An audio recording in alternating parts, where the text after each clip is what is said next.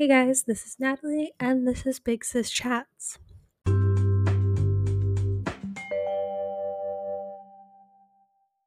So, today I wanted to talk about people pleasing because it's definitely something that I do. I'm not gonna lie. And I think the main reason that we and I people please is because a lot of people pleasers are people that have been hurt a lot by others and tend to be very empathic and don't want to make other people feel the way others have made us feel. So, there are actually 11 reasons why people may people please, according to this article I found from a therapist.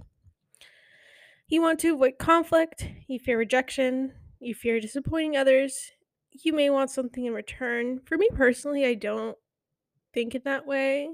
I don't like the mental chess game of like trying to, I don't know, do something kind in order to receive something. I don't like that. I feel like it's kind of manipulative.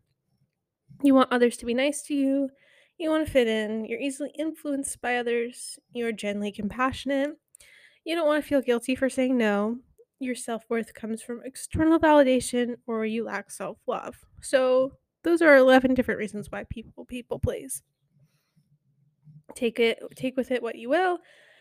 And I kind of just want to dive into my people pleasing and how I'm trying to not do it as often and draw boundaries, and we'll go from there. So, definitely something that gets told to me often is I tell people exactly what they've needed. And jokingly, I've been called like the therapist friend by some people. And it's because I really want to help the people I care about and love. And I rarely say no to helping people out. And I just get I feel guilty if I know someone's going through something.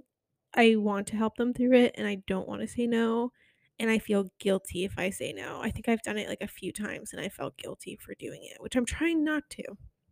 Because there's nothing to feel guilty about for being like, "Oh, I can't really talk about something heavy right now because I'm going through something and I just need a little time for myself." And I think I have this feeling of guilt and feeling like I'm being selfish if I do that. And I'm trying not to because I know for my close friends, they would understand. And I know that it doesn't necessarily mean because I can't talk about something in the moment that I can't talk about it, I don't know, like the next day or in a few hours. And I'm just trying to get out of that space because I don't know. This is like kind of heavy, but like I've been told like I've helped people talk like not take their lives. And I've done that from a young age. Um, yeah, the first time I ever did that was when I was 12. So it's felt like a huge responsibility in my life. And I honestly have noticed because I'm someone that's always there and will if you have a problem at midnight, I'm usually asleep by 10:30, but I'm like, please call me. And my close friends don't take advantage of that. But I noticed that unfortunately there are people that have taken advantage of that. I notice that there are some people who are no longer a part of my life that would essentially just use me as a therapist. I wasn't really a friend, and it took me a while to notice that. And I would notice that these people would only text if they had problems and ignore any other texts about like funny things, happy things, sad things that I was going through. And it was always just like their problems being laid out. And we would have late night calls about their problems. And then I noticed that there wasn't any care for me, and it was mostly about them. And I was like, wait a minute. Because I talked about in my podcast before how friendships won't always be 50-50 in the sense where you talk about your problems and then another friend will talk about their problems. And sometimes people need a little more love than normal. But I noticed throughout the time of this friendship, which I think was about like 2 years, 1.5 years, it was mostly them complaining about their problems. They're talking about their problems, me helping them out. and then occasionally talking about funny things, and then, like, completely ghosting if I had problems. And I remember getting a text from someone be like, "You need to check in on this person who was not really there for me at all." And I was like, "No, no." And then and then they asked me again. I was like, "Listen, this person has not been there for me. They've not been supporting me. I realize they're going through something again, but I don't why would I support them if they're not supporting me?" And I regret that text. And I say it to my close friends because I ended up losing two friendships because of that. And my friend was like, "First of all, if that person who sent you those texts, which happened several times, if they knew who you were and knew your character and cared about you, they wouldn't have ditched you." Like, she literally just out and ghosted me.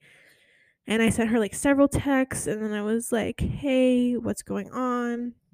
And then I was like, "I'm gonna leave you alone, but I just like wanted to know, like, did I do something wrong? Like, what happened to our friendship?" And I carried like guilt about it. And my friend was saying, people that know you wouldn't have abandoned you for that and would have understand where you were coming from because you give a lot to your friends and you had to draw that boundary and you deserve respect. And if they were your true friend, they wouldn't have done that. And then I don't know, I still feel guilty about that, and I still am upset about how those friendships ended. And I don't know. I definitely need to move past it though. It's in the past, and honestly, I had to draw that boundary because I can't keep giving and giving and giving and giving and never feeling like that friendship is emotionally fulfilling, or that I didn't even feel like they cared about me at that point. The friend who was going through something, and I was like, why I can't just constantly support people if they're not also supporting me. And I can't feel like I'm just a therapist. And for the friend that just went to me for support and never really was there for the friendship, she honestly, it wasn't even like just advice. She just wasn't. She would ghost until she had a problem, essentially, and that's not really a friendship. And I remember she did something, and I told my close friends about it, and they were like, "What?" they were they were saying, they're just like, "Wait, it's very clear that she doesn't care about you and that she just wants something from you." And that was about a month before I drew that boundary. And the second I drew that boundary, both of them were gone. They were out. And that hurt a lot, and I feel like I it just sucks when it's, especially if it's like a trio or a group, and then you get dropped. It just makes you feel like you're the one who did something wrong, and I've been like overthinking it and overanalyzing it. And I talked to my sister about it, I talked to my friends about it, and they're just like, "Nah, you're fine." Like, it's clearly the dynamic was off, and one person was using you for advice and as a therapist, and another person, maybe she was closer to that girl and just sided with her, and it was easier. Like, it's okay. And I think as people pleasers, we have a difficult time accepting that not all friendships will end amicably. I've definitely talked about in my podcast how I like to end things on a good note, or if things just kind of phase out. And I think we just need to accept that it's not always going to end that way. Sometimes people won't see you in a great light, and you won't see them in a great light. There's so many different circumstances for as to why we may come across a certain way, why certain dynamics may come out. And I just need to accept that and move on and just shut the door on that. It happened. They may not like me anymore, but that's just how it is. I don't harbor any bad feelings towards them, and I just need to move on, which is so hard as a people pleaser. So, my advice for people pleasers, we have to learn to respect our own boundaries. And I know it's really difficult. It's something I'm working on, but the right people will understand. Those who love and care and support you will understand. Like, one of my friends was going through something one time, and it was one of the few times I was like, "Yeah, I need to like just say I can't handle this right now." And I told them, I was like, "Hey, I'm not really in the right mindset for this." And they're like, "Oh, okay, that's fine, like no problem." And guess what? They're completely fine. Nothing bad happened because I said that I couldn't talk about that thing in the moment and I needed to focus on myself. Our friendship's completely fine. Everything was okay. And say if there's a situation where someone is going through something very difficult and you can't help, there are professionals who are trained to help with those things that can take care of it. Overall, I hope that you're just more gentle with yourself and you start to realize that boundaries exist for a reason. It's okay to need your own space and to not constantly be an aid for other people.